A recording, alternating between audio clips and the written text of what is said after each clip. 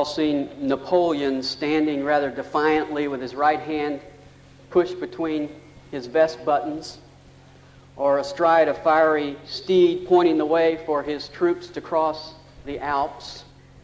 The reason we remember those pictures is because those are the two primary poses that he commissioned the artist to portray him in, because he wanted to be remembered that way.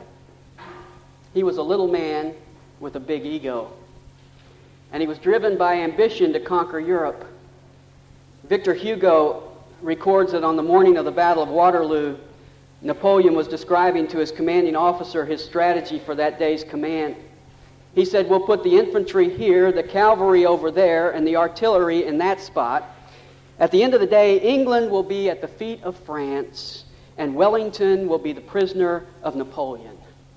The commanding officer responded, "But we must not forget that man proposes and God disposes." And with typical arrogance, the little dictator pulled his body to its full 5 feet 2 and replied, "I want you to understand, sir, that Napoleon proposes and Napoleon disposes." And Hugo says, from that moment, Waterloo was lost.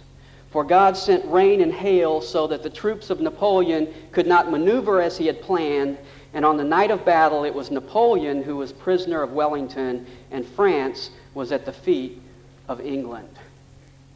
If you ask me what is the most fundamental sin of all, I would answer without hesitation that it is pride. Pride is basic